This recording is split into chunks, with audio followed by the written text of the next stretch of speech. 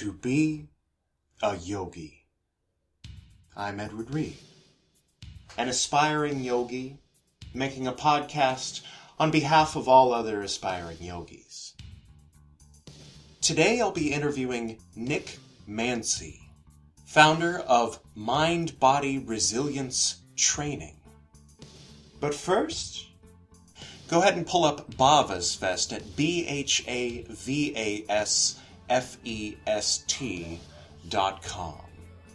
Bhavas Fest will take place up in Kern County, March 31st through April 3rd of 2016. I will be presenting on April 1st beside the river. I'll be bringing my dad's old bells and dorjas, and we'll be connecting with the 7 primary chakras. I'll also be sharing some of the poetry of 8th century Indian yogi Padmasambhava. Bhavas Fest Yoga Festival is a 4-day transformational yoga experience. Throughout the week, festival goers have access to a full roster of yoga, dance, and meditation classes.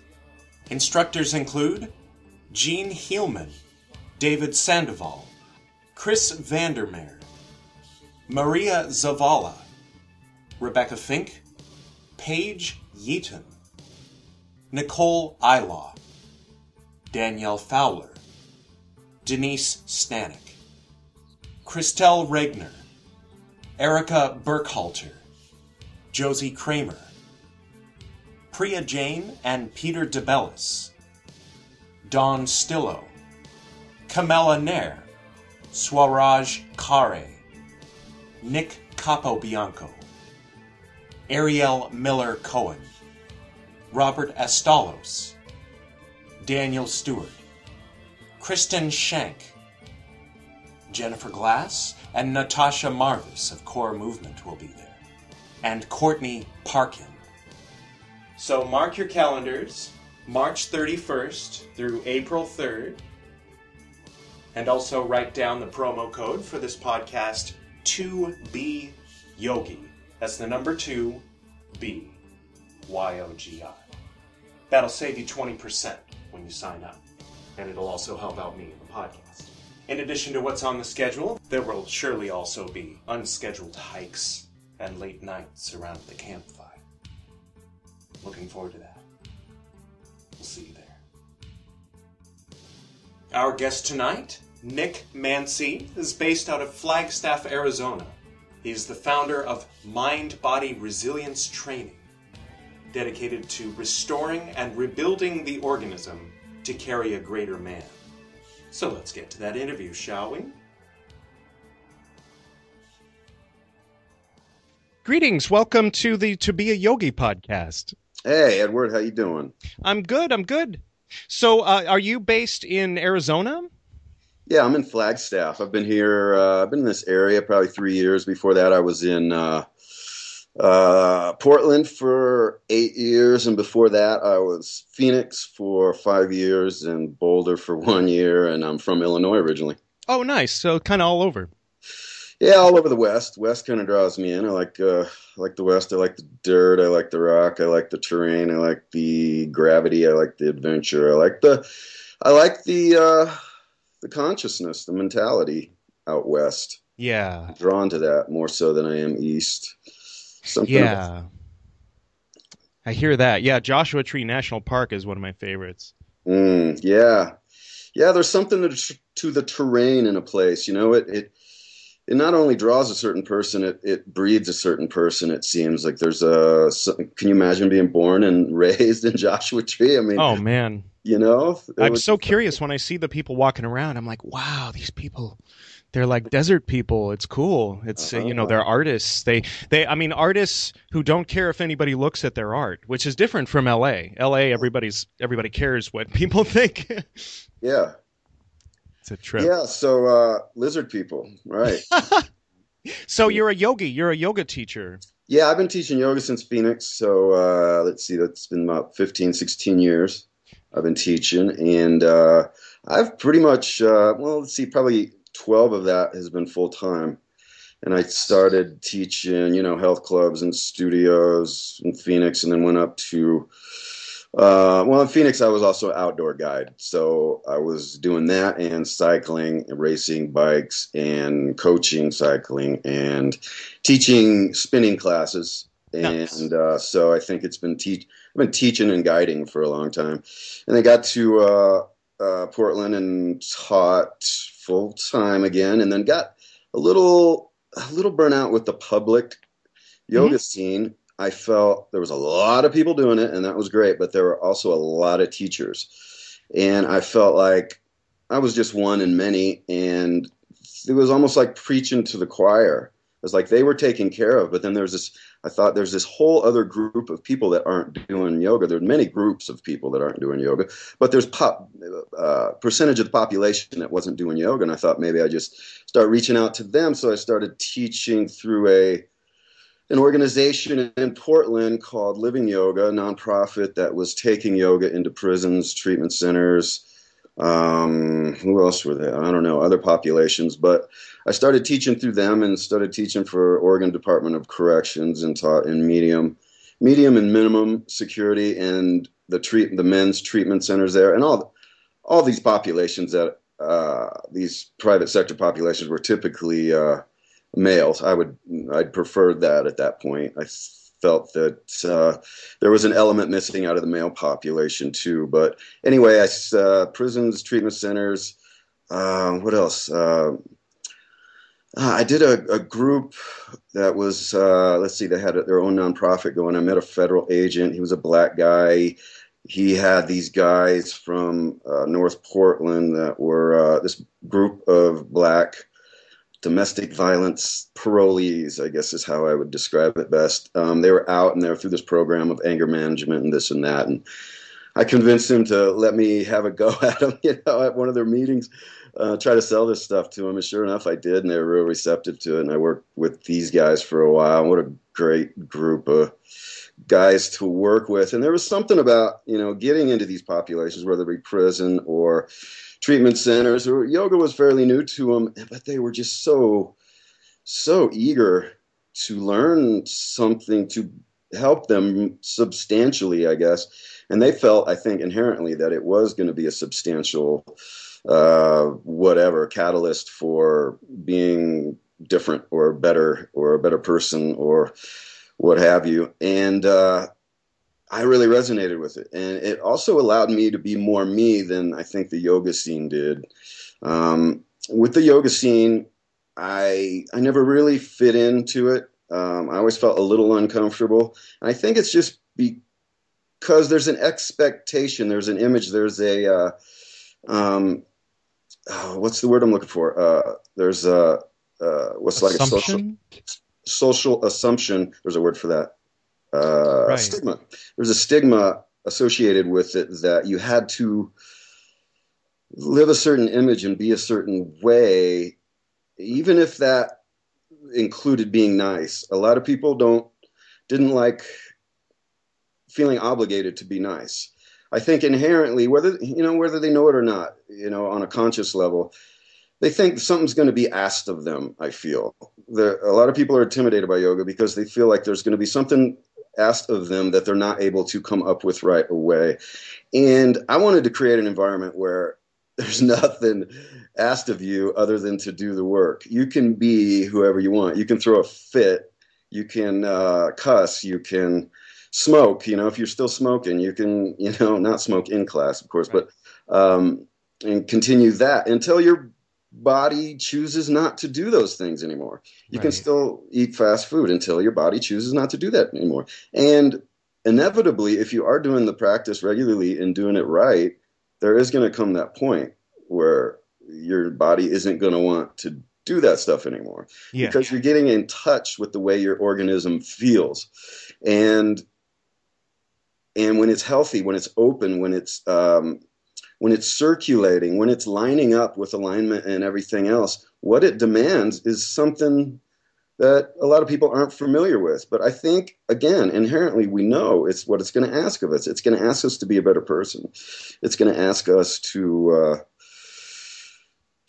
face shit and overcome obstacles. And it doesn't matter. That's it. It doesn't matter what you wear or how you talk or who you hang out with. I mean, that's certainly reflective of one's consciousness, but it's not. There's no obligation there. So I wanted to create an environment where people were allowed to be whoever the fuck they want to be. Yeah. So and as long as they're doing the work, and they do it with like a warrior, use that breath like a sword and break some shit down, just be the destroyer. Yeah. Destroyer, if that's, you want to go into the male part of it, you want to be, and that's certainly my population, so I taught like this, to be the destroyer, to destroy the illusion, kind of like a Fight Club mentality where he's destroying, what he's been conditioned to be, and he developed this personality, this other personality to bring him out of it, the Tyler, to bring him out of this illusion. So they were doing it with fighting, but they weren't doing it with anger. I mean, they were angry, but not at each other who they were fighting. They were hugging afterwards, Right, But except for that one time Ed Norton got pissed at the blonde guy. But yeah, no. Oh yeah, right. He slipped. Brad Right. Pitt was giving him extra attention, so he wanted to make sure that right. Yeah, that's still number one in his schizophrenic right. the trip. Yeah, I resonate pretty much with everything you're saying. I was trained, one of the schools I was trained in is called Broga. It's bro yoga, but that's kind of the idea, is that it's specifically kind of targeting people kind of mostly like in the Midwest and the South who, men whose doctors maybe said, hey, you really ought to do yoga. And then they started thinking of girls in stretch pants and were like, oh, I don't think but, when they go to a Broga class, they kick off their boots and do some yoga with the guys, and then afterward, fist bump, and then they have some organic apples. And I think that's great. I don't teach that anymore, but I still, am for that. I think that my dad died kind of young, so I think that he probably would have lived longer if he had taken up a yoga practice. He got into the meditation aspect of it. He got into bells and dorjas, and he was really passionately interested in all of those things, but he just would never have gone to a yoga class or done downward dog or anything like that. So, so I'm trying to take what he passed on to me and then upgrade it, and actually incorporate all of those things. And good. So with that, was your dad not like a joining guy? Like, would he not join clubs and join lines and join groups of people? Was he more of an independent thinker, doer? Yeah. Well, he would join, a class. He would take a class. There were a few seminars and classes he took in the 70s, but he would occasionally join a group. He got involved with Rama, the guy who turned out to be a big scam, and but he also had a teacher named Andre De Pisano, who not a lot of people know of. I cover him on my other podcast, The Esoteric Nerd. But he wanted to do it on his own. He had his own little shrine at home. And, that's how, for me, yoga was very sacred when I was doing it in the fire escape at work alone, while nobody was looking. And that's kind of how I pulled myself out of, kind of the chair I had sunk into over the course of 10 years. Put on my Tibetan Bells Pandora station and just do an hour of yoga for myself only, for, mind, body, that's it. Just to make a better temple for the inner indwelling Buddha nature to reside and be at peace. I tell you, there's really something to be said for having the desire to do that, the push to do that, to off. And I mean, there's something to be said for joining a yoga class and just jumping on board and facing your stuff. You're going to face your stuff, but to actually motivate yourself to do it for yourself and not needing the collective energy, not needing batteries to feed off of and the class, and just using yourself, just that right there. There's really something to be said for that. Yeah. I'd like your dad sounds like he was an interesting guy. Yeah, I'll send you. He wrote a book called Transformations, and I have a Facebook group where I have some of his quotes and stuff. He was an English teacher for 30 years, so he would try to incorporate ideas and philosophy and Kabbalah and yoga and try to open some eyes while he was teaching English. And he wrote articles for different New Age and spiritual magazines and things like that. Yeah. Nice. Yeah, and that's what I kind of look for in the groups that I teach. I want to encourage people not to, I don't want to necessarily be their teacher. I want to be their temporary teacher. I Yeah. want to show them how to do it, what I feel is right, and how to. When I say right, I just mean efficient, thorough, and substantial. You might as well make the most of your time, and all we're doing really is conditioning the body to line up with the deepest part of us, the deepest part of you, whether we want to call it spirit or soul or Right. intuition or whatever you want to call it, God. Stardust. Yeah. Or, it's just we want to line our organism up to suit that, and it's, I'm big into, I'm a true believer in the CrossFit, the functional movement, exercises in this and that. But if you're stacking too much muscle and strength, if you have too much of that, it's like a pit bull that's untrained, or it's like a Labrador that's like has no discipline. It's just kind of all over It's the kind of place. I'm not detached from the I'm not body, saying really. CrossFit It's like coming at the body from the standpoint of, I don't know, just this sort of mechanistic physical. way of looking at things, like just lift it, lift without actually, breathing, without taking in all the, like, I like when people can take what yoga has to offer and bring that into those other forms of exercise and improve Yeah, yeah, them. yeah. Yeah, it becomes utilitarian without a soul, without Yeah. and I think, Unless you got a good song going. Yeah. other movements, they emphasize on proper movement and all that, and not just CrossFit, but functional exercise programs in general. Yeah. They are focusing on functional movement, and that's what I really like, because I really like the organism to be functional. But then to line the organism up, like draw back the shoulders, make the neck Yeah. long, stretch oxygen into every single part of the body, every cell. That's life that you're taking in, and make sure there are no blocks, because everything's mind body. CrossFit's mind body to a certain extent. What you're getting strong, you're getting your mind strong.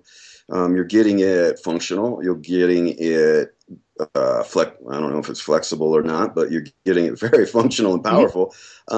Just have a heart. Is to put a heart into Yeah. it.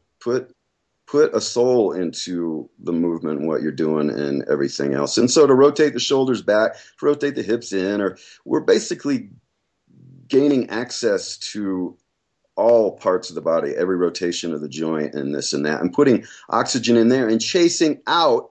In doing so, we're chasing out the tightness, we're chasing out the dis-ease, dis-ease, and putting in more ease and more, I guess, alignment with, you're lining your body up just a little bit more, and sinking. If you're working towards stillness in your practice and you're pumping oxygen in, working towards stillness in your practice, and you're chasing everything out, then if you're able to sit still and be what you are without all that power, without all the utilitarian body, if you can be something in stillness and feel like happy Yeah. and joyous and at home, Yeah. to feel at home, then I'm a big proponent in all that stuff, in all the movement. But I just feel it's not a good use of our time to exercise a lot without doing that. And sometimes it just comes naturally, like a runner's high, or I need to be out on my bike a lot, so I'm out on my bike a lot. I need to be hiking a lot, so in the dirt a lot, to make me feel alive. So whatever it is we're doing, even if it's not yoga, maybe it's Tai Chi, maybe it's hiking, maybe it's sledding or skiing or Yeah. whatever. As long as that's bringing us to that place, I am a fan of it. You know what I'm saying? Yeah. And I'm not sure where I was going with Oh that, yeah, but no, it's all good though. The thing that came to mind for me was that, culturally it seems like we're up against the smartphones, and a few other things, the cubicles, the freeways, because we got all these people who are focused on, because when you're on the freeway, rightfully so, you got to focus on the car in front of you, and if they slam on their brakes, you got to slam on your brakes, regardless of your body position, regardless of the trauma that you're putting your hips and your low back and your kidneys through, and with the sudden adrenal bursts all the time, like we were constantly being chased by tigers. And the phones, people completely forget their body position. Sometimes, kind of half jokingly, but seriously, when I walk in to a class and I see half the classes on their smartphones, I'll say, okay, everybody keep your phones. No, keep them out. This is how to use a smartphone without without screwing your neck and your back up. And see what you're doing here. Just stay right where you are. And, sometimes I'll call people out on, just nicely on, on this. See this posture. This is anti-yoga. Like when you're not in your yoga class, you're still doing yoga. It's just you're doing it very poorly if this is what you're doing. Funny, I'm not disappointed in you for having a phone in class. I'm disappointed for the posture. Way you're using Yeah. Make a fist. Put your fist under your elbow. Sit up tall, long across the collarbone. Relax your shoulders, tall in the spine. Flip through your news feed. There you go. Or just throw that damn thing out the window. Well, ideally, but people aren't going to do that. You can get the Insight timer and pay $4, and then you can use an app on your phone to not use an app on your phone for 10 minutes. So I guess without digressing from our initial direction of this conversation, when I left Portland 8 years ago, I did so, well, one, because of the rain. Mm-hmm. Two, because I really wanted to work with military. I wanted to work with veterans, and there wasn't a big population in Portland. So I also wanted the sun, so I came to Arizona. Mm-hmm. And soon after that, I was at a party in Sedona. I remember it was a 4th of July party.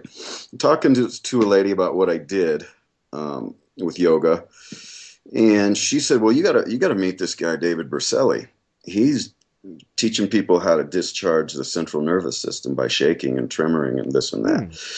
So I got a hold of him, and sure enough, he lived in Scottsdale, so he wasn't far away. I sent him my videos and told him the populations I've been working with, and he says, why don't you come on down to Scottsdale and show you what I do? So I went down there. He showed me this technique that he has that induces shaking initially in the legs, but in the entire body gets going. It's through the psoas muscle, and it discharges the overload of fight, flight, or freeze that's been worked into the central nervous system that's directly connected to the brain through the brain stem and creates neurosis, PTSD.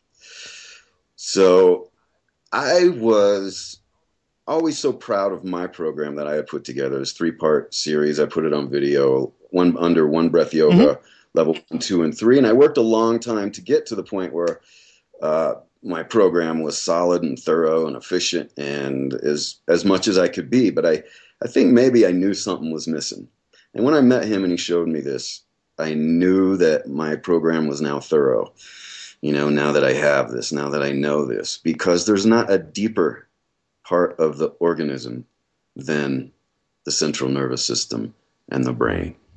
And there's not a more electric part of the organism, So if I could discharge that, I was blown away because, I've always thought trauma is, something you got to take pills for, something you got to, work through in yoga, work through the peripheral nervous system and the sympathetic nervous system and all that, and clean this stuff out.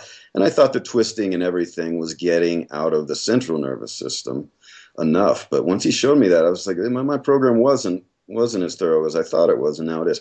So because of this, I felt, wow, there are so many people walking around with an unnecessary overload of trauma in their central nervous and in their brains that creates stress, which creates more stress, and just piles on, dysfunctional thought. Yeah.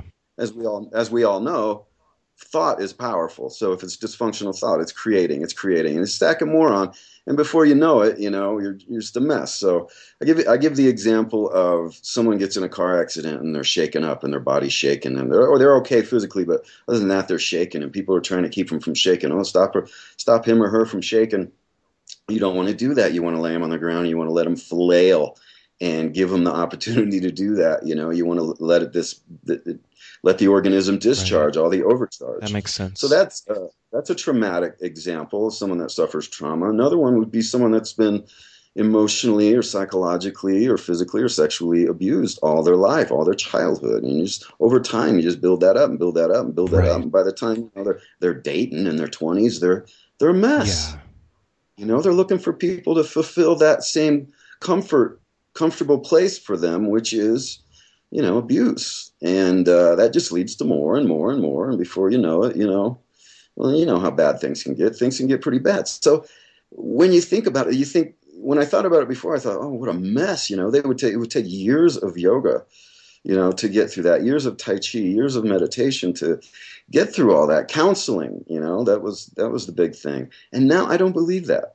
I don't feel that way. I don't feel the same way because of what I've seen. I got soon after I met Berceli and learned this technique. I got a contract with the military out in San Diego with the Marine Corps and Miramar Air Station, and it was a year-long contract. And I went out there and I taught Marines, and not long into it, and I gave it a good shot. Maybe 4 or 5 months into it, I determined that this wasn't going to happen. These were active duty, and they're not ready to discharge. They're not ready to take what I have to offer. They're not ready for it. And at that time, I was like, I got to go after veterans. People that are out, they're not right. They're not on charge anymore. They're not in that hurt locker where they need to survive. They need to discharge the central nervous system. And when also what I realized at the time, after my experience with working with people with this program that I put together, incidentally, is called Mind Body Resilience Training. I went from One Breath Yoga and called it Mind Body Resilience Training. I just kind of left the yoga word out because just the populations I was dealing with, and I didn't want to be part of that anymore. I felt it wasn't, names weren't necessary. I just wanted to tell them what they're doing. You're making your mind and body resilient. You're breaking it down and making it resilient, and I'll get into that in a second. But I also determined that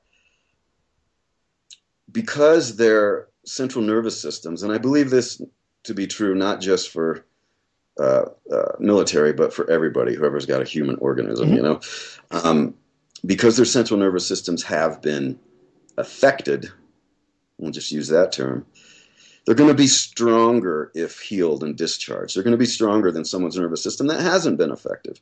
And what reminded me of this was what you were saying about, I guess, people being reactive and keeping people from being reactive. Yoga keeps people steady and it keeps them calm and this and that. And in traffic, if someone cuts you off, if you would have known me at 20 years old or in my 20s, I would blow up. I would snap. I would feel an overwhelming sense of injustice and snap at people. And my big downfall was fighting and just getting into fights and getting myself into trouble and this and that because of my anger issue. But now it's not the case. But what I have benefited from that is there was this charge I would get when I would get in a fight. I would get drawn to a fight. I would see a fight breaking out and I would move towards it. And the second I would see that fight breaking out, I would just have tunnel vision and move towards it, and something would overtake my body. It wasn't like evil entity or anything like that, but my central nervous system would charge.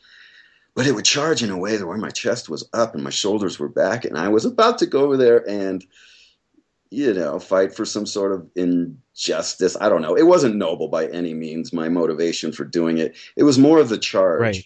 And I would walk away feeling charged and feeling good and powerful. And that's why I kind of bring up the Fight Club reference, because I kind of identify with that movie. It really wakes you up, because it's a fight, flight, or freeze they're dealing with. They're trying to kill each other, and that's same with MMA and fighting and martial arts and this and that. There's something that charges your central nervous system. And when you go through life not stimulating your central nervous system so much, it becomes weak and unused, just like a muscle, just like a bicep. You don't use your bicep all your life. When you get, in your 40s, it's going to be weak. And by that point, your body's starting to break down a little bit and blah, blah, blah.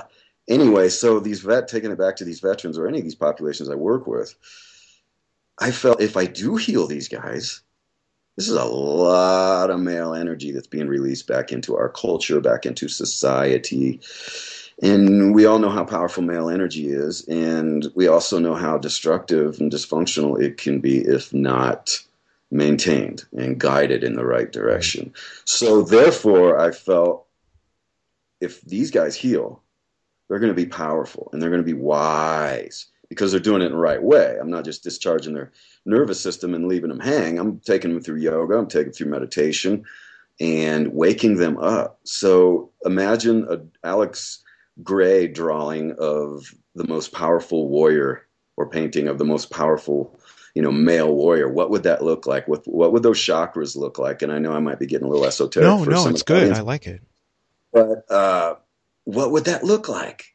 Well, the fucking shoulders would be back, the chest would be up, it would be strong, it would have muscle, and it would be illuminating. There would be a fucking kundalini snakes curling straight up the spine and these badass wings at the top, Yeah. and they would be carrying a sword and they would have wings on their back, and I mean, I don't know, is there a limit to how powerful a male human can be and how conscious a male human can be? I don't think we've seen that. I mean, I don't think we've seen that yet. I think the human species is changing. There's no blueprint. We're, of course, subject to our own direction, the way we go collectively and individually. But, if there is a powerful warrior that we haven't seen yet, I felt it could be military. It could be a veteran. It could be one of these guys that have seen and felt and witnessed the worst of the worst. And imagine getting someone like that to experience the best of the best. And it's only those, I feel, that can sometimes experience the best of the best. I know a lot of psychics. I lived in Sedona for a while. There's a lot of really powerful psychics. And I swear every one of them has had a tumultuous life. A lot of them have had a tragic life, and it's that's been kind of the catalyst to make them who they are today. And these conscious, super conscious, spiritual shaman that can help us, can move us forward, can heal a lot of the wounds and turn us on to new dimensions. And yeah, I'm definitely getting too esoteric for the audience. I don't think so. No, I mean, some of the audience is actually coming from the esoteric community. Okay, But good. I wanted to throw in that just kind of in that same vein, that it was former Genghis Khan soldiers that, a lot of them became the early Tibetan Buddhist monks. Ooh. So yeah, the actual ancestors of a lot of that people there. I love it. I'm going to look into that. I don't know about I mean, I had sort of, a past life flash there for a second when I heard that and thought, whoa, or at least, maybe a creative writing flash, whichever, or an Akashic record flash, like wanting to tell the story of the soldier of Genghis Khan. That, I mean, I don't know if you're a fan of Dan Carlin's Hardcore History, but if you listen to his 18-hour story of the rise of Genghis Khan, and then contemplate that some of those guys ended up becoming monks. So yeah, you can kind of see how. I'm on it. Yeah, What's yeah. his name? It's Dan Carlin. Carlin, like George Carlin? Dan Carlin's Hardcore History. Okay. So let me wrap this up. So I felt like these guys could be, leaders for the coming of age, whatever that is. And I definitely think there is something going on. There's an acceleration of consciousness, and I'm sure the age of information that we're living in is playing a role in that and propelling us and this and that. And things are escalating right now. And I truly feel that, there's been a destruction of humanity or this planet, I think 4 times. And they say we're on the cusp of the 5th. Humanity getting wiped out, or most of us getting wiped out, or whatever. And I feel that there's some truth to that, because if you look at every religion, they're all talking about some sort of end of days. I'm not saying that, doom and gloom, we're gonna eat shit, but how does that song, the REM song, "It's the End of the World as We Know It"? And I feel fine. Yeah, that's a good one. But I do feel that if we don't sort through the thing at this moment, if we do not sort through the things that are keeping us from being closer to our creator, our, truest nature. Yeah, let's call it that. If we don't work through that stuff, there will be pain and suffering as we accelerate more. I don't know what that'll look like exactly, but I do believe that it's happening now, and people are starting to suffer. Consequently, people are starting to do more yoga. They're starting to do, they're gaining a sense of self-inquiry, for, I guess you could put it that way. Yeah. But if they do work through this stuff with the acceleration And I think it's definitely possible to do at an accelerated rate because we're moving at an accelerated rate right now. It's possible to do quickly with these modalities we have now. I feel that there's going to be the opposite of that.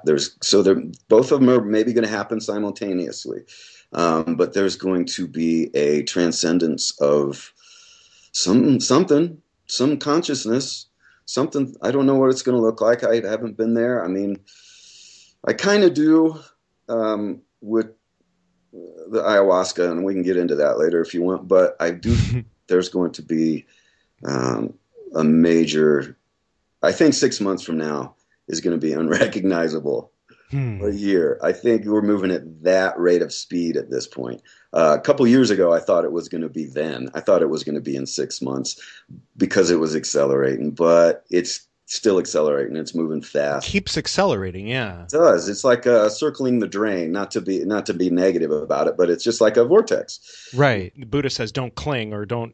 Well, it gets translated, "Don't desire," but I like Alan Watts points out that "cling" is a better word. When you cling to the things that are, like you said, going down the drain, then it's pain and suffering. But if you let go, and because if it's going down the drain, it needs to go down the drain. That's what toilets are for. I like that. So San Diego, yeah. So year contract, I ended it in 6 months, and I moved back to Sedona with an idea of what I wanted to do, and that was to take veterans out into nature, use my guiding background and my love for the outdoors, and take veterans out in nature to do mind-body resilience training, but not just mind-body resilience training, to ride bicycles. So I put together Southwest Bikepackers. I'm putting together Southwest Bikepackers. Southwest Bikepackers, the main route is from Scottsdale, which is Phoenix area, all the way up the rim, the Mogollon Rim. So we're climbing an elevation, going north in Arizona on fire roads, on mountain bikepacking bikes. So we got all our gear with us, and 10 days up through Navajo, maybe Hopi, Rez, and cut over to the Grand Canyon. So it's 10 days of fatiguing and breaking down and being in the dirt, living off the land, being close to the ground, minimal, very, very, very, very minimal. Hours of meditation a day, doing all the trauma release, and the yoga, and jumping in water, and just, camaraderie, and taking 10 guys out at a time. And I'm just focusing on men right now, but I'll do any group, I'll take any group out. I'll take kids out or whatever. But it's a transformational experience. It's not necessarily a vacation, although there is vacation aspects to it for sure. Jumping in water and crystal clear water off of waterfalls is definitely a vacation to me.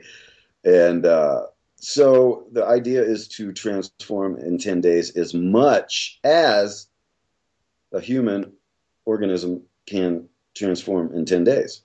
And I think that's the nature aspect of that lends itself to just that being as much as possible, using nature as well. If we're doing it in a room, a gymnasium or something, it's going to be effective and all that. But to be cradled in nurtured in Mother Nature, doing solo sleeps to where, everybody's 100 yards apart and out in the wild by themselves every night, no protection, no food. Just, I'm not going to starve people or dehydrate people, but no food, no water, and just sit and let all your shit come up.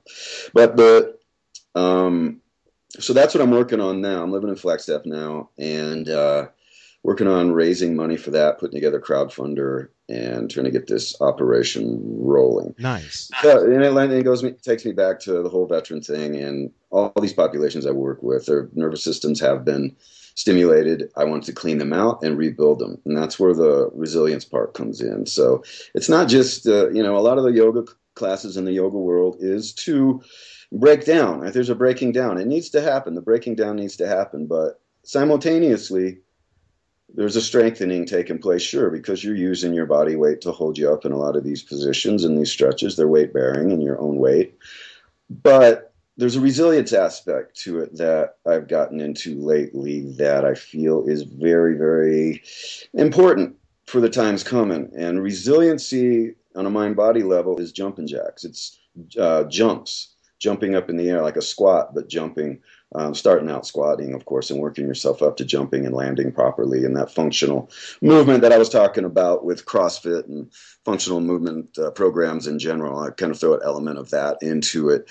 But the resilience, on a mind level, it needs to happen because there's going to be adversity when this, and there is more these days. If you look at the news, look at what's going on, in your friends' lives. I mean, it seems to me everybody, I don't know what it's like in California, but I know that this far west into the hills here, I don't know if that has anything to do with it, but people's shit's coming up. A lot of people are facing their stuff, but they're doing it. They're suffering, but they're doing it. They're facing it. They're going into it. And, Facebook's a good barometer for that. You see people on there, going through stuff, but the way they're talking, they're choosing the right memes. They're talking in the right way. My friends are, and everyone's got their own group of friends, but I think people are doing it. They're waking up. But what I'm trying to encourage is resiliency to the adversity, to where when, your girlfriend or boyfriend or husband or wife does leave you, you don't collapse for 3 years. You collapse for 2 years or 1 year or 1 month, or you don't collapse at all. You just fall to one knee because you've been doing jumping jacks and you've been doing squats and you've been doing them from a place of where you've been doing your yoga from and where you've been doing your trauma release from. Where you're doing your meditation from. So you become more resilient in that way, stronger and more vital and more resilient. And if you make your practice, if you really know how to practice, make the most of your time, the practice becomes efficient, thorough, and substantial. That's the 3 words that I try to encourage people to follow there, Make your practice efficient, make it thorough, and make it substantial. So efficient would be stretching into all parts of the rotation of the joints and the muscles and trying to use as many of the muscles as possible in any given yoga practice. And thorough would be matching the effort you're putting out with breath, with enough breath, matching the breath with and vice versa. So for instance, if someone was practicing hypo breath way, they'd be doing too much physically, and the cells that are asking something of them, that are trying to open up, are not receiving enough oxygen. They're not breathing enough. So that wouldn't be efficient to me. On the other end of that, you could be breathing too much for what you're doing, and you'd be wasting oxygen and wasting energy, and you would feel panicked. The other way, I guess, would not enough oxygen coming in would be a feeling of contraction. You've been contracting and feeling like the world's closing in on you. The other way would be like you're opening up too fast and you can't get a handle on what's coming up. That would be hyper practice. Right. So to match those, to get that right is not hard to do. There's a feeling associated with a thorough yoga practice. It's matching what you're doing with the oxygen you're taking in, keeping the oxygen steady, the breath steady, and meeting that with the physical demand. And then it doesn't become 2 processes, the body and the breath, the physical effort and the breath. It becomes one thing. One thing is happening. You're doing yoga. Yeah. It's just the oxygen is sinking and getting sucked into the body. And all this stuff is coming up and out. And when you hit that point in your yoga, when I hit this point in my yoga practice, it's usually, I can do it 5 minutes in. It usually takes me at least 5 minutes to get to that point where, oh shit, everything's going to be all right. Previously I wasn't thinking that. Previously I was so tunnel vision that, the world's closing in on me and this is permanent. This is going to last forever. But then I start breathing and moving. I start to say to myself, oh shit, that's right. Yeah. It's light at the end of that tunnel.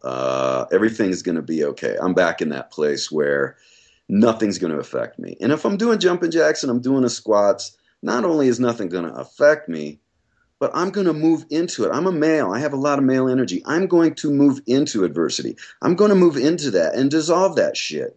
Kind of like Tonglen meditation. I love that meditation because Tonglen meditation, it takes the thing that's bothering you, You take that. You don't move that aside and breathe. You take that, you put it right in front of you, and you breathe into it, and you dissolve it, and you keep doing it. It takes a while. It sucks to give so much of your energy to something you hate, but you're not. You're dissolving it. You're breaking it down. You're destroying it. You're becoming some sort of Shiva, some sort of destroyer of that. So, makes sense. and the resiliency helps me do that. I'm 47 now. I have to do jumping jacks to keep from dragging my ass up the stairs. I want to bounce up the stairs, you know. I want to bounce through my day a little more. To be a little more bouncy is important to me. And the squats, the jumps, those are the most powerful movement in the body. And the hip is the most neglected in the human body. So the joint that's the biggest joint, and the more it's neglected, the more it can collect disease. And then next thing you know, you got to replace your hip at 60. You got to go through that bullshit. You know, you don't want to do that. Right. So let's keep the body open, resilient, and lined up with spirit as much as we can. And I think a large part of that in our culture today, a large part of it that's overlooked in our culture today, is the central nervous system. I really want to encourage all teachers out there to learn this technique. I don't want to hoard it, you know. Mm-hmm. I think it should be as common as pranayama, and it certainly is easy to learn as pranayama. Is there a website they can pull up easily to find that? I mean, I know that you're teaching that in San Diego, but you had gotten it from... I was. I'm not now, but my website is Nick Mancy, Nick Mancy WordPress. Mm-hmm. You can easily find my website. But the guy that taught it to me is David Berselli. For yoga teachers, for mind-body teachers that really have an intuition on, even Reiki teachers, have an intuition on the body and have an intelligence already. This technique is not hard to learn. You could go through his training, spend a lot of money and learn it if you don't have the intuition. I mean, I don't know. A lot of money is relative. I just don't think it's necessary. It's like going to a pranayama teacher when I can pull up a video on YouTube, an instructional video from someone that is reputable and I trust, and I could learn it just as much from watching them and then taking that and then experiencing it through what they taught me, and then I learn it. Right. Then so you don't need to go broke to learn it. If you don't have the money, look on YouTube. If you have the money, sure, seek out the teacher. I mean, if you can spare it. So, but I will say this though. I got to say this. I got to give this disclaimer that there is, with this trauma release, it's powerful. There is a possibility of flooding, that too much comes out too fast, and a person can disassociate and not know where they are or who they are. In which case, there are techniques to bring the person out of it instantly. So it might be good to learn from someone. There is intelligence to it. There is a deep intelligence to this thing. So that's why it's important to, I think, to already be a healer, to already have an intuition of teaching before doing something as deep as this. Because messing with the muscle tissue and the baggage in the muscle tissue and the suffering and disease in the muscle tissue is one thing. But to go into the central nervous system and into the brain is a whole nother. So it's maybe a direction to consider for those who have been teaching a while. I can teach it. I teach it on the phone. It's not hard to teach. You just have to be taught a lot of this stuff.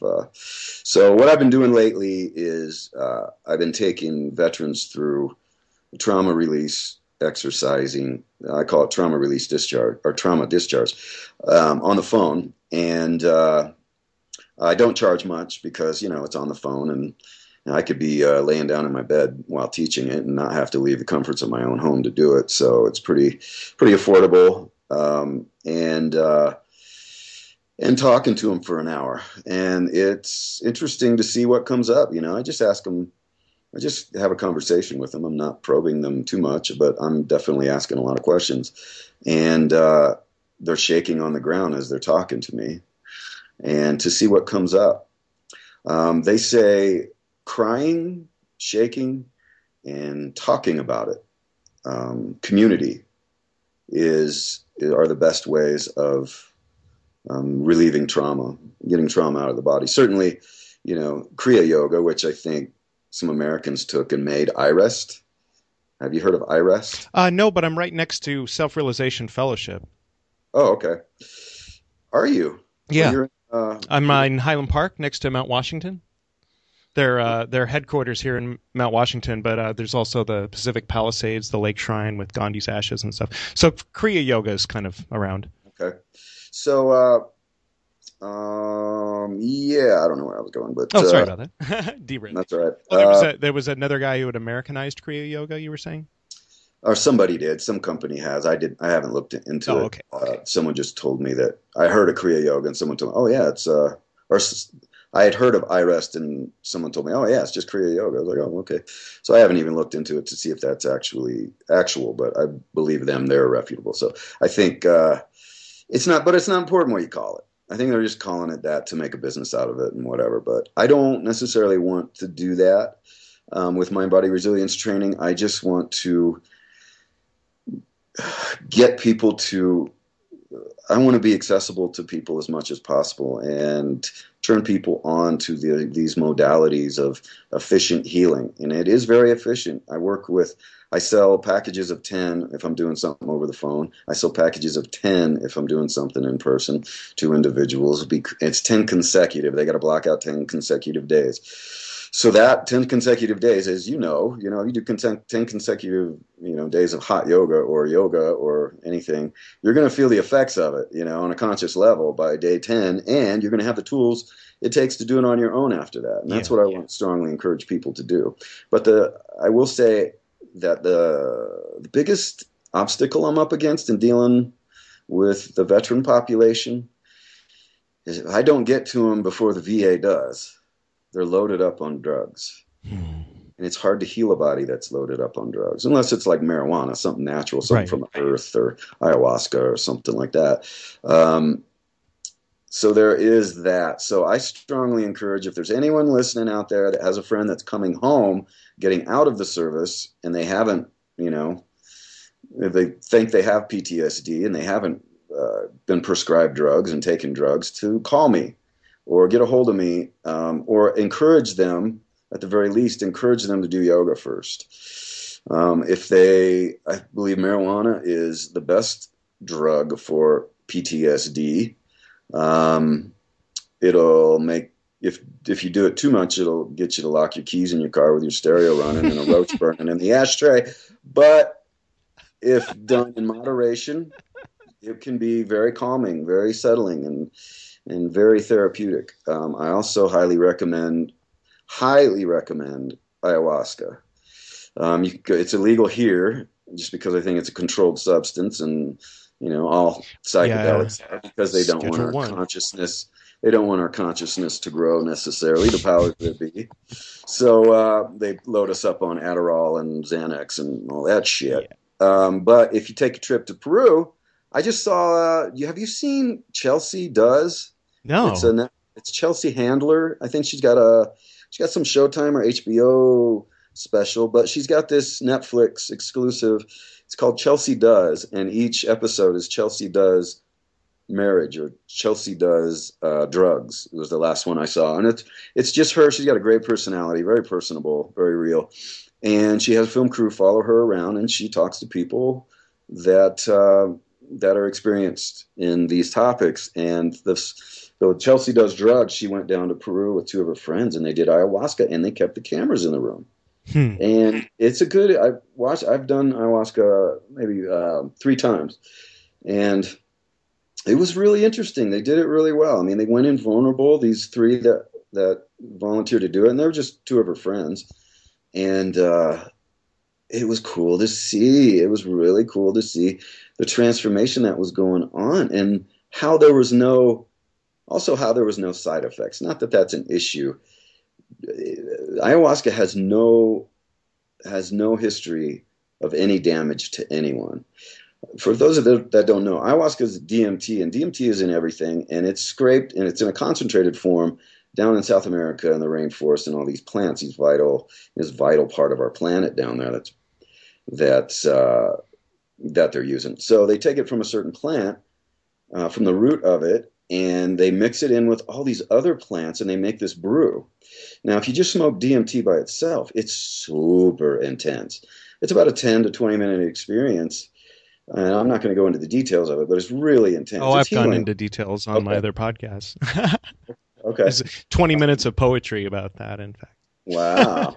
I'll have to get into that. I have to find out. But with the ayahuasca, they're mixing it from these other plants. And what those other plants are doing it's cradling you. It's giving you the experience, and it's drawing it out for 12 hours or 10 hours. And it's cradling you. It's giving you this experience, but it's holding you while it's giving it to you. And it is amazing. It is amazing. It will show you, it will take you out of your body, whatever that means, whatever that means to anybody. But I guess what I'm trying to say with that, it will get you to a point where you can look back on yourself, on your human self, and see all your trials and tribulations and your identity and your name and the clothes you wear and the money you make and all this stuff, all this human stuff. And it'll give you the feeling of not being human and looking back on the human part of you. And so in doing so, you can see yourself clearly. You can see all those stuff you're dealing with. And what comes up is the current stuff you're dealing with initially. Whether that be on a big scale, like looking at, this is significant in your life right now, this situation, you being abused as a child and playing this role in your life. And now you're ready for it to come up and out. It'll come out of your body. You will purge your way out of this. But a lot of times what it shows you is, well, for instance, the second time I did it in Sedona, and I did it outside, so the stars are real vivid there. You can see the Milky Way in Sedona. It's a beautiful thing, especially when the moon's not out, or the moon's small. And I felt myself rise out of my body towards these stars that I was staring at. And at 200 feet, I turned around, I looked down, and I didn't feel it was 200 feet until I looked down. I was like, holy shit, I'm 200 feet up. And I'm looking at myself, and I'm looking at this character, and that's how I see him, as a character, this Nick guy down there doing this stuff. And I was able to discern for myself what was accurate, what I needed to be doing, that I was doing. And I was also able to see the stuff I don't want to tolerate within myself anymore, specific stuff. Yeah. And I just saw how it made me feel. And it didn't make me feel good, but seeing that objectively made me feel alive. And going back into my body and tapering off and waking up the next day, falling asleep and then waking up the next day, it's gone. I feel it's gone, and I feel great. I feel significantly different. And it lasts throughout the day. The ayahuasca, they say, lasts for about 3 days. And your vibration moves fast, and you don't require much sleep. Unless you're super tired, then you will require a lot of sleep. But after that 3 days is over, the buzz, the drug that's in your body, the ayahuasca, has worn off, but the change has stayed. And I'll do it every year. I'll do one a year. I don't need it more than that, I don't feel. But I do need to pull myself out and look back at my body, or look back at myself every once in a while, because life gets busy, life gets complicated. But the first time I did it, I'm back up a little bit, it was violent, because I needed that. I'd been doing, practicing and teaching yoga for a long time, maybe I think 9-10 years. And I had worked all this stuff up to the surface, and all this stuff felt like it was stuck. And I was frustrated with where yoga was taking me. And a student, turned me on to this guy, this shaman that was coming from South America to Mount Hood, is when I was living in Portland. And I went to a ceremony, and it was violent. The brew, the ayahuasca, the other plants, when I say they cradle you, they give you the experience you need. They give you the experience you can handle. They give you a healthy experience. They don't give you an unhealthy experience. But what I needed at that point was it needed to break loose. And it did. Boy, did it ever, man. I felt terrified. And then all of a sudden, bam, I I was on my hands and knees on the lawn, and I dug in with my hands because that drain, I was like, whoa, whoa, whoa, whoa, whoa, whoa, whoa, whoa. It was accelerating, and that terror and all this shit, all this bad shit, all this bad trip I was having, all this bad stuff that I was looking at in my life was coming up. And it was bad. It was real bad stuff that I needed to get out of my body. I felt, I didn't know how much was there until, it started showing me everything that was there, and my body was contracting. And I went over to a part of the property and got on my hands and knees, and I dug in as much as I can. And by that point, it was spinning so fast that I felt like I was going to leave the planet. I felt like I was going to shoot up into the stars. And I dug my fingers in as much as I could, and it was sulfur. It wasn't mud or grass or dirt. It was sulfur, and it was this dust from the volcano, up by Mount Hood. And I yelled, "This isn't going to hold." And I projectile vomited and passed out for maybe 10, 15 seconds. And I woke up, and it was gone. All that shit was gone, and it never came back. That isn't to say that I was enlightened at that moment, but I was certainly more enlightened, and it never came back. And I felt like I was 12 in the sense that I'd never felt happier before. I was real happy when I was 12. I'd never felt happier before. Oh my God. And I forgot how that felt. It was a wonderful experience. And then every year since then, a year and a half or so, I've been doing it, and I have different but similar experiences, but not violent. I haven't puked since then. I know how to handle it. It's great when you have a construct of it, and you know where you want to guide it. You will guide it in that direction, and you will be friends with it. And it's just a wonderful, wonderful experience. And I'm lucky enough to have a shaman here and down in Sedona that is just a wonderful guy, and he's just an amazing dude. And I've and you got to feel that way. You got to feel like you trust the shaman that you're with in order, because if you have trust issues, you don't want to be really vulnerable around someone you don't trust. So he's a great guy, and I'm really thankful to have him. And I strongly encourage those, we make this full circle, those that are coming out of the military that might be hearing this or know somebody that is, to encourage them to go down to South America or find a down low ceremony in your area with a reputable shaman, and use ayahuasca as a healing agent. Nothing ever bad has happened from an ayahuasca experience with anybody. Nothing. So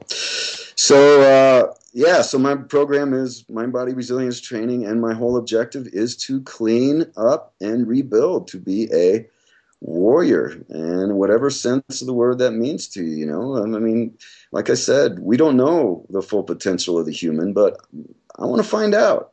I want to find out soon. I think we need to find out soon. And, don't fuck around. If you're getting into yoga, don't fuck around with your practice. You got to breathe into that shit that's coming up, that you're stretching into. You got to line yourself up. Get into alignment. Learn the alignment. Go to a good teacher that knows alignment, or do like I did and just figure out on your own. Just read book after book. Iyengar's book, nothing. Light on Yoga, nothing.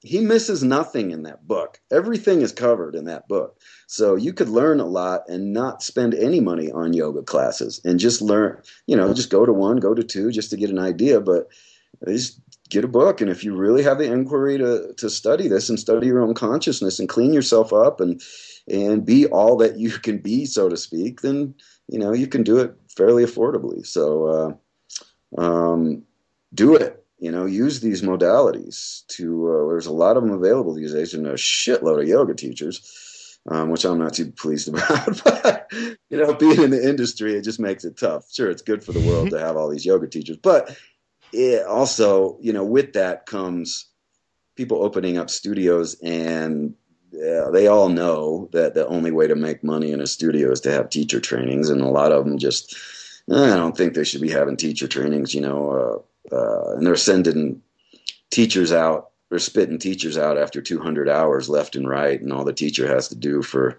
insurance is to send their 200-hour certificate into Yoga Journal, or not Yoga Journal, Yoga Alliance, or whoever's doing it these days. I don't even do it anymore. And they'll give you a certificate, and then you can get insurance, and voila, you're an official yoga teacher. But I don't know. There's a lot of them. So just pick one carefully if you are going to pick one. Pick yourself. Do it yourself. You have a body. Study it. No one knows it better than you. Well, some people might because you just haven't been paying attention to it. But if you start paying attention to what's going on with stretching and breathing, not moving fast. Sure, if you're an athlete, you move fast, you know your body okay. But if you sit still and start stretching, you're going to get to know it more. But what if you sat still for longer and started stretching more? You would get to know it even more. And that's all it takes. Just going slow, stretching into your body where it's tight, looking up the poses, looking up what, you don't need to know the names of the muscles or anything, but looking up the muscle that you're stretching and being careful, of course, not to injure yourself. That's anger. Don't force anything. Yeah, don't force anything. Don't do anything you can't do without breath, a regulated breath, for one. If you're going into an unfamiliar part, there will be an alarm that will go off in your body. Whether you listen to it or not is... We'll start with the easiest variation of the pose. Sure. Work your way toward the more difficult ones. Yep. It's all written down, yeah. So and be resilient, do squats, do functional movement, do jumping jacks. Kundalini, there's a lot of jumping jacks for that reason. It's to raise the heat in the body, for one, which is what I use them for. I do it at the beginning of my practice, but it's also to heat the body up, to get the blood thin so that it carries the oxygen that's coming into your lungs easily to the working parts of your body. So that makes it efficient. So I do 8 minutes a circuit. I mean, my mind-body resilience training. My MBRT is available on YouTube for free, by the way, if you just do Nick Manci Rocket series. Nice, and that's MANCI. Yep, MANCI, and then Rocket is spelled ROCKIT, and and that'll pop up. It's me with a red background. So I do 8 minutes a circuit, which is jumping jacks, squats, push-ups, sit-ups, repeat 3 times. So the body's hot and it's functional and you're bouncy and you're ready to move. Now you start with the breath. So the bloodstream's going to carry that oxygen, which it needs to do. You don't want to start out cold. It needs to do to the working parts of the body that are going to be opening up, and then make the practice as thorough as possible. I take you through a lot of the major poses, the primary poses. It's pretty basic. I think the whole thing lasts, 40, 50 minutes, maybe less. I don't remember.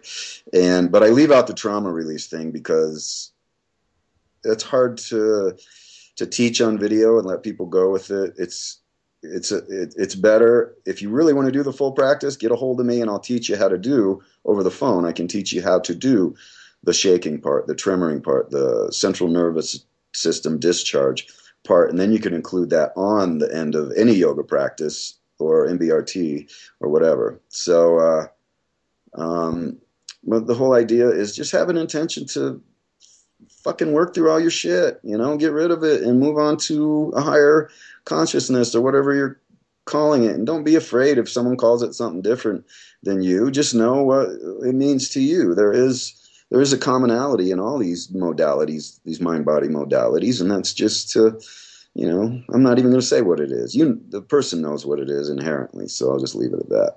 Well, thank you very much for joining us on the To Be a Yogi podcast today. Thank you for allowing me to spew out all this information. Oh, absolutely. No, thank you very much for sharing. Well, we got to talk again. Yeah, absolutely. I'm glad to be in touch, and I will send you links to the Esoteric Nerd podcast as well as my dad's page. And we'll get this episode up in the next few days. Great. I'll talk to you soon, Edward. Thanks for letting me speak. Absolutely. It was good talking. All right, bye. Bye-bye. Thank you very much, Nick Manci, for joining us on the To Be a Yogi podcast tonight. And again, just to remind everyone, check out Bhavas Fest at BHAVASFEST.com. You can also find it through the link on the webpage connected with this episode. And remember my promo code 2BYOGI. If you've been kind of grooving to this background music we've got going on, then you might want to Google Bryan Dahl, BRYINDALL. The other musicians are the band members of Loretta's Doll, an album called Golden Dawn LVX. Thank you all for tuning in. Until next time, to the north and to the south, to the east and to the west, to the spirits of light among us, and to the spirits below, we send out our reverent love and compassion. May all beings be happy. May all beings be serene. May all beings